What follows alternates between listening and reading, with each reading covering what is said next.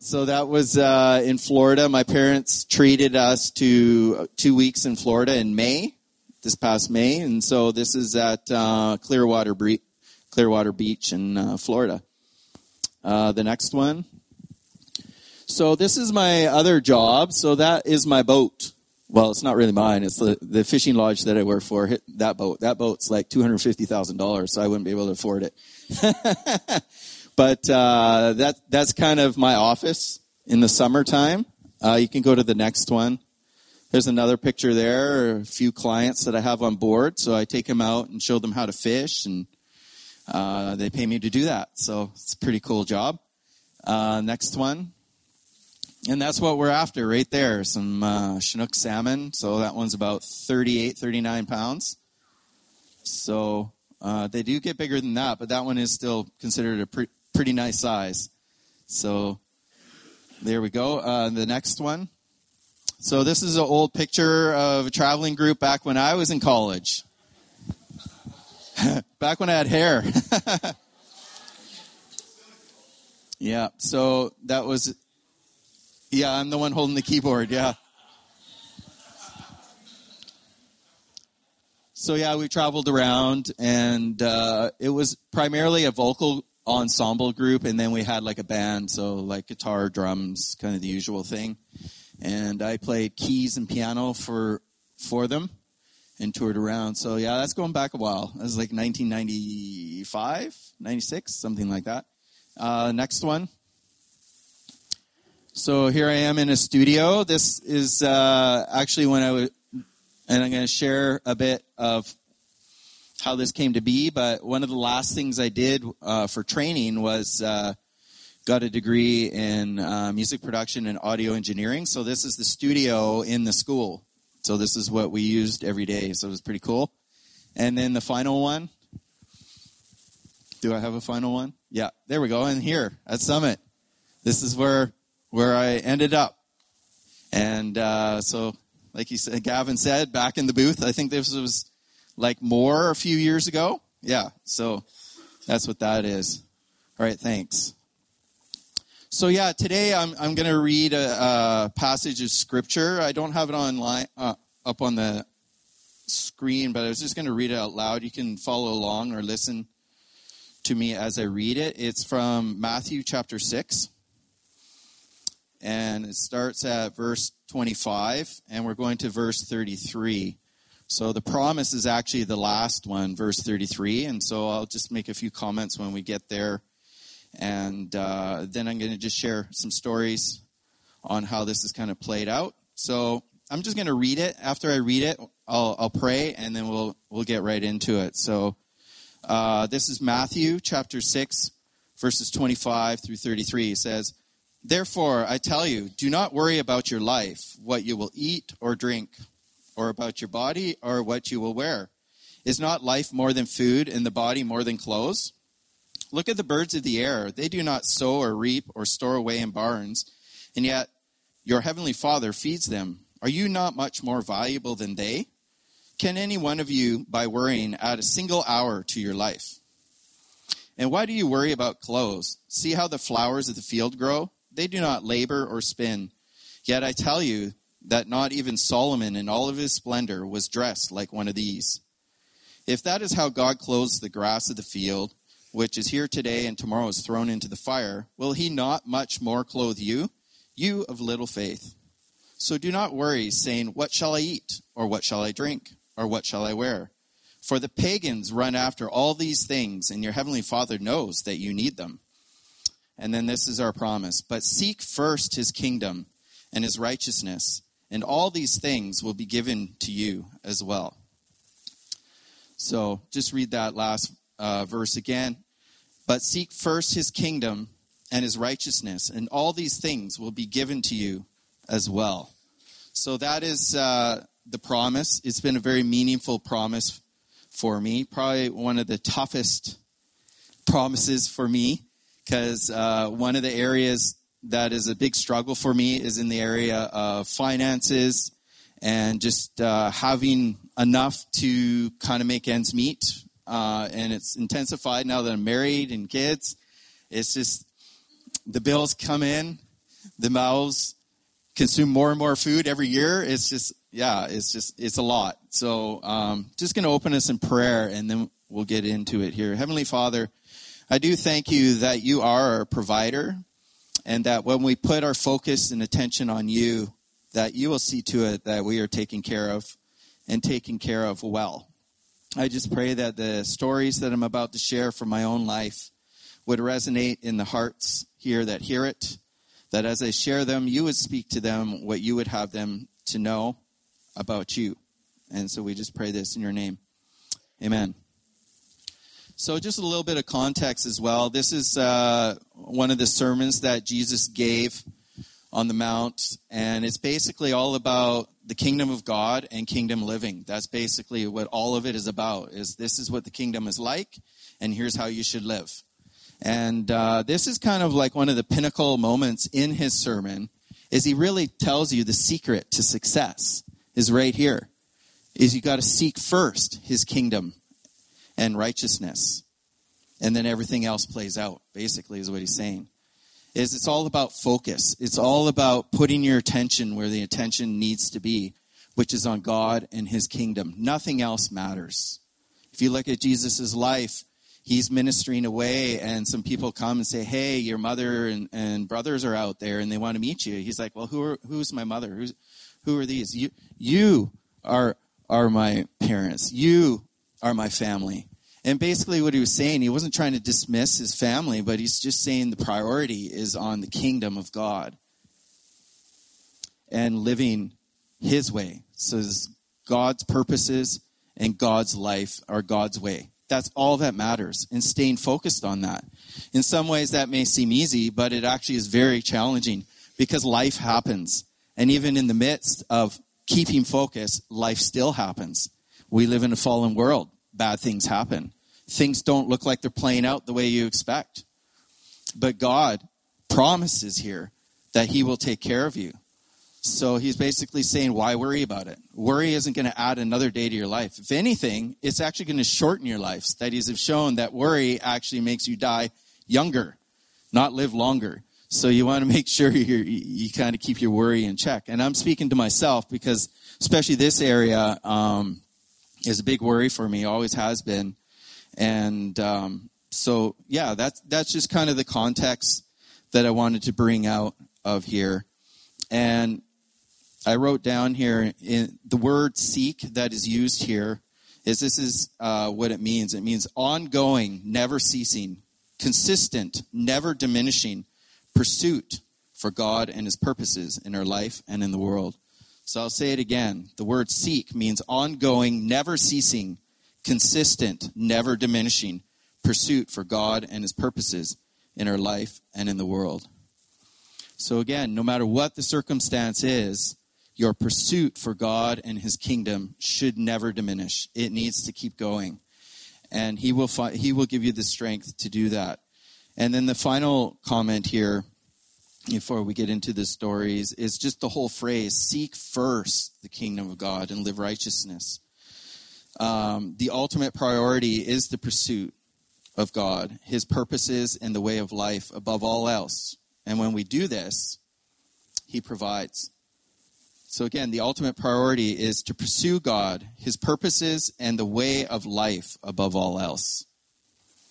And when we do this, he provides. So again, that is kind of the secret to success. Looking at my own life, when I was about 5 or 6, I heard a message on a Sunday morning.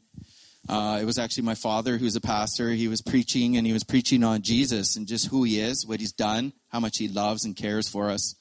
And I remember hearing this as a young boy and going, man, I really want to know this person, Jesus. This Jesus sounds so amazing. Not only do I want to know him, I want to be like him. I want to know everything there is. I want to experience everything that there is to experience about Jesus. And then I want to live like that. And so I remember putting my hand up on that Sunday and committing my life to Christ, asking him to come into my life, to lead and direct my life, and so that I could know him more and that I could live more and more like him. And so that was like 6 years old. And that pursuit for God, knowing him, living like him, has never diminished. If anything, it's increased and intensified as I've carried on throughout my life. And one of the areas that I've pursued him is in the area of education and training, because I felt like God wanted me to know some things, wanted me to experience some things that really you could only know or experience through formal training. So I've done a lot of formal training, probably about 14 years worth of formal training. So I could have been a medical doctor, but instead, I'm a pastor. So yeah. But yeah, just that constant pursuit.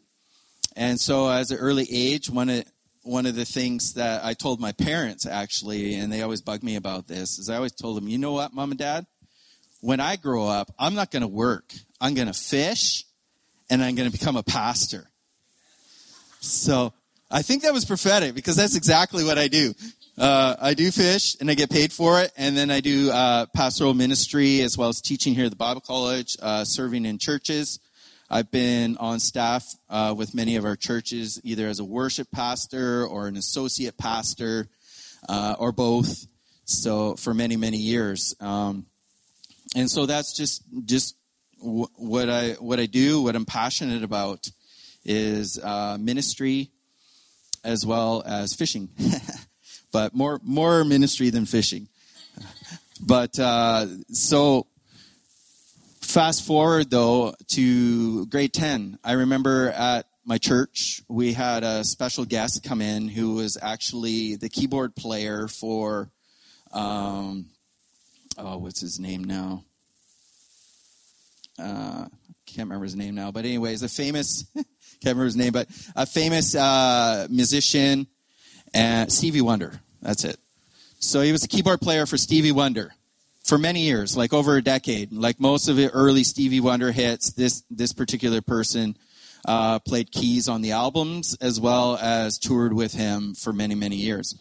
And so this particular performer got saved and felt God tell him that he needed to use like that kind of caliber of music, Stevie Wonder, like pro quality music, for the gospel.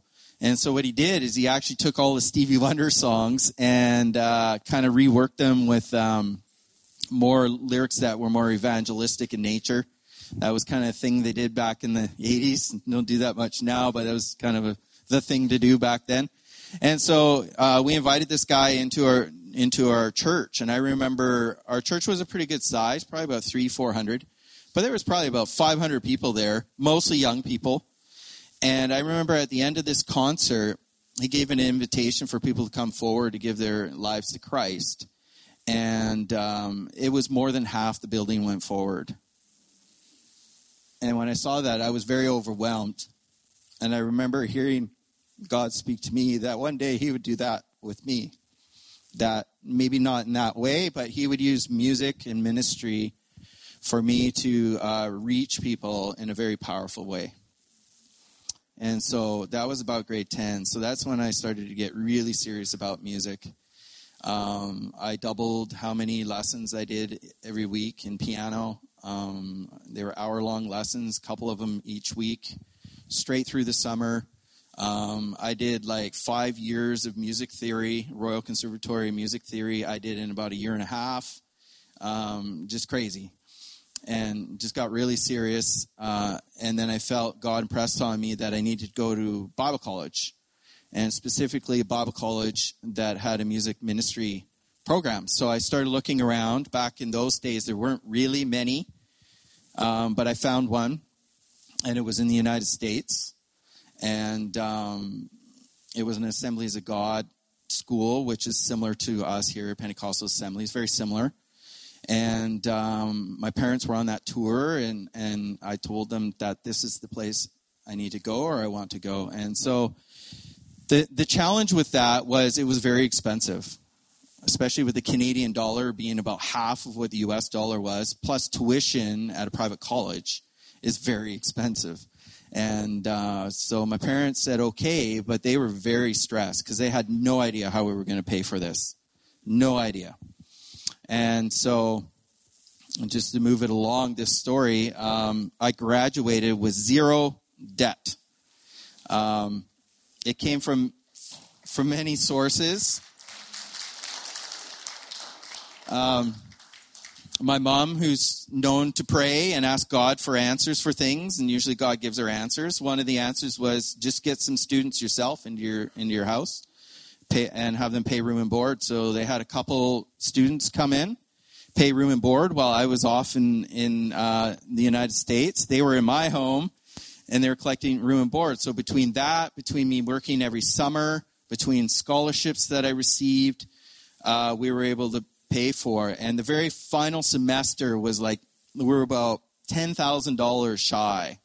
And we're like, I don't know where we're going to find this money. And, you know, it's weird how God works. My mom got in a car accident. Someone rear-ended her. She was fine, more or less. She had to go to get, chiropractor and physio and all that. But she's fine today. But anyway, she ended up getting to the penny. And it was literally to the penny, the $10,000 to pay for the tuition. So some oddball thing like a car accident, and here we are, debt-free, paid off, in the books. So amazing provision. A few years later, I went into ministry. I was part-time in one of our churches as a worship pastor. And I just felt that God wasn't quite done yet with my education. So I pursued a master's degree. So I started looking around for a master's degree. And I found one that was more local. But it was also very expensive, even more expensive than my bachelor's degree. And at that time, my parents were like, we're done. You're on your own for this one. So I was like, okay, I just really feel like God wants me to go to this school. And there's things there that I'm supposed to learn to help me grow and develop and be who God wants me to be for current ministry as well as future ministry. So I signed up. I was able to pay for the first semester. And then I went off summer. So that was spring. And then summer I went off fishing, fish guiding like you saw up there.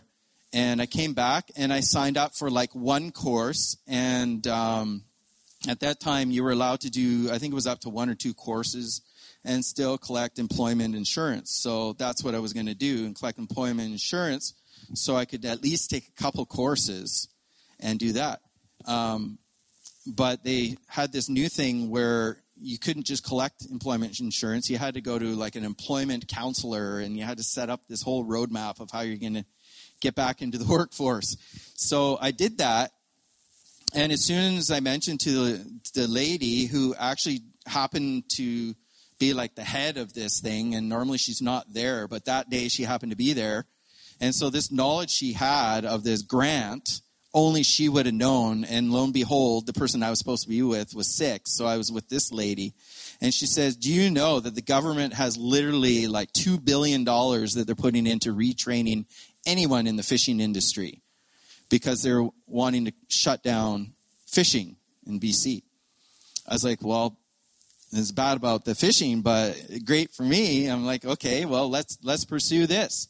So long story short, I qualified, and the government paid the entire tuition, all the books, all the living expenses for 2 full years. So my entire, other than the first semester I paid for, the rest was all paid by a government grant, the entire program, living, everything. Like, absolutely amazing. Like, like you can't make this stuff up. Like, we're talking like tens of thousands of dollars here. Like, many tens of thousands of dollars. Paid by the government for this thing. And the thing that was so amazing is the year I graduated with my master's degree, they shut that retraining program down. It was only in existence while I was actually in it. So just the miracle of God working. And then fast forward, I did go on to my doctorate. That one, not as amazing of a story for fulfillment in terms of miracle dollars or whatever. But I did end up paying for that myself through, I was working at a Bible college at the time. I was working on staff at a church. And then I did shorter season fishing. So between all that, I was able to fund my doctorate degree. But the final thing was, which seems weird for most people, is like, oh, well, you have a doctor. Why are you going back to school? But I just felt like there was this one area that God wasn't finished with me yet in terms of training. So I found this school in music production, audio engineering, working with like music studios, live venues, music software, all that kind of stuff. And I don't know how many here have ever looked to see what that costs, but it's a lot of money, lots of money. And I thought, well, let's see if I can hit up the government here. So there was another program, not related to the other one I had. So it looked like it was good, that they probably wouldn't have paid for all of it, but a majority of it. So I was like, wow, this is amazing. God's providing again. And literally like 2 days before class is supposed to begin, I get a notification that there was some sort of a hiccup or something, and that all that funding wasn't going to happen. And I'm like, okay, there's no way I can afford this. I'm going to have to drop out of the program. But I felt like God was like, this is what I need to do. Everyone else is like, well, just drop it. Like, why do you even need that? Like, you're teaching at a college and you're doing this and that. I'm like, I just sense that this is what God wants me to do. And so I called up, and they put me on with the owner of this school. And he's not a Christian. And I was like, hey, yeah, I'm going to have to drop out. My funds aren't there. I can't afford to do it. And it was really strange because he wasn't a Christian, but he says, I've never really done this before, but I just really feel for some reason that you need to be in this program. So he's like, how much can you pay? And so I gave him a dollar amount, and it was like way less than half price, like way less, maybe like 30% of what it would be. And he says, okay, don't worry about the rest. Just show up on Monday. And so he foot the bill. The owner of this place paid for my education for that. Like, absolutely amazing when you look at that. And so, like, this is kind of a common theme that is in my life in the area of finances. But yet it's so strange because the area that I worry about the most is finances. Because the path I've chosen isn't a well-funded path. Church, ministry, those sorts of things, especially worship pastors, especially in the era that I was doing it, is you were lucky to get anything, let alone part-time salary. Things are much, much better now, which is great. Like a lot of our grads in our program, I have churches desperate and asking even before they're graduated, hey, man, you got someone? We need someone now. So it's changed a lot now from when I was going through this. There really wasn't many jobs unless you wanted to go to the States. And if you were lucky, you get hired on in a big mega church somewhere. That was pretty much the only way you would be able to like get a decent living doing what I felt called to do, which is music ministry. And so, it's just been very, very stressful. Because I pursued all this, like I said, so much so that I didn't even date, really. Like, I was so focused on getting this training, so focused to get kind of settled into ministry. And I had people saying, well, why don't you just be a pastor? Why don't you just go take on this church somewhere or whatever? And, it won't be an amazing salary, but it'll definitely be more than what you're getting now. And I'm like, well, that's not what God's called me to do. That's not what he's put on my heart. That is not me. Sure, I got the skills, I can do it. I got the training, I can do it. I have been associate pastor for a season, and I did really well. And I've had offers by churches, even very big churches, for me to come on as pastoral staff. But that's not what I've been called to do. I'm called to music ministry. And even that I'm still fleshing out. Like, my time here, I think, is for this moment. And I think it's going to be for quite some time yet. That this is part of what he's set me up for with all this training. Is to be able to pour into the lives of students here in that way. But it's just been very stressful. And even with all those miracles, it's sure, it paid for my tuition, but now what? Like, yeah, I don't have any debt from my education, but I still got to get food, clothing. I got 3 boys, a wife. How am I going to pay for all of that? And so it's still a very living reality. And the last few years has been very challenging. My wife actually completed her master's degree about 1.5 years ago. And it was quite miraculous there because the school's like, we really want you to graduate. We want your caliber to be a graduate of our program. So we'll give you half price on the rest of your courses. So that was great, but still their courses were very expensive. So half price was still a lot of money. And we did it faithfully. And it required going to California a couple of times, which is expensive, being down there for a couple of weeks. And so we had to figure out how we were going to pay for her training and kids and all that. And it just got really reached ahead probably about a year ago, 1.5 years ago. Like, we were honestly thinking, are we even going to be able to continue doing what we're doing? Her and her job, mine here. Or are we going to have to look for something else? Because it got really, really dire there. And I just felt God say, no, you guys are where you're supposed to be. And so how serious are you about your calling and your ministry? And I'm like, well, isn't it obvious? Like, look what I've done. And it's like, no, how serious are you about this? And I felt pressed to fast and pray once a week, whole day, once a week, until I got an answer or a breakthrough. So that's what I did. I did an entire year of fasting and praying, and it seemed like very little happening. And but I'm like, I just trust you, God. And so I went away this summer fishing again, and we were probably in our worst state financially. When I went away this summer, really not knowing what was coming next. And it was just so amazing what happened is the very first trip of the year there's a tournament. It's called the Haida Gwaii tournament. And it's like one of the most highest winnings of this tournament on the entire West Coast. It's like a lot of money. And very difficult to get into this tournament as a guide because usually the clients there have been in this tournament for years and years and years, and they already have their guides for years and years and years. They're not about to just get a new guide. They like theirs because they probably have won the tournament a few times with that guide. So anyways, it just turned out that one of those guides was unable to make it this year. And so I was able to go into this tournament with one lady. So I just had one client in this tournament.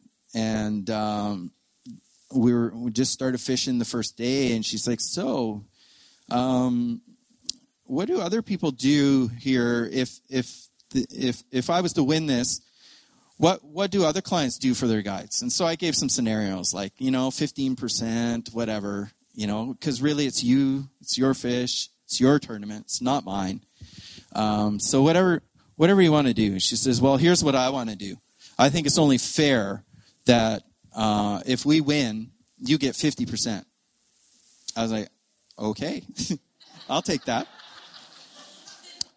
And she said, but, don't feel any pressure. I've been in this tournament for many years and I've never won anything. So the likelihood is very slim. But if it happens, I'll give you 50%.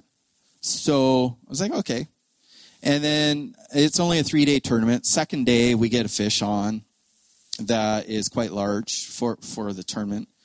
And it turned out to be in second place. And but there's still another whole day to go. So we're waiting to see what would happen. And wouldn't you know it, it ended up being the second place fish. And with this tournament, there's big payouts for first, second, third, and fourth. And so second place was a lot of money. And she gave me 50% of the winnings, which was enough to pay the debt that we were so worried and concerned about. It paid off education. It paid off a couple other expenses we had with car and all that was unforeseen. And amazing. We're talking lots of money. And was able to do that. And it set us up for our best year financially ever since we've been married this year. This just happened in June.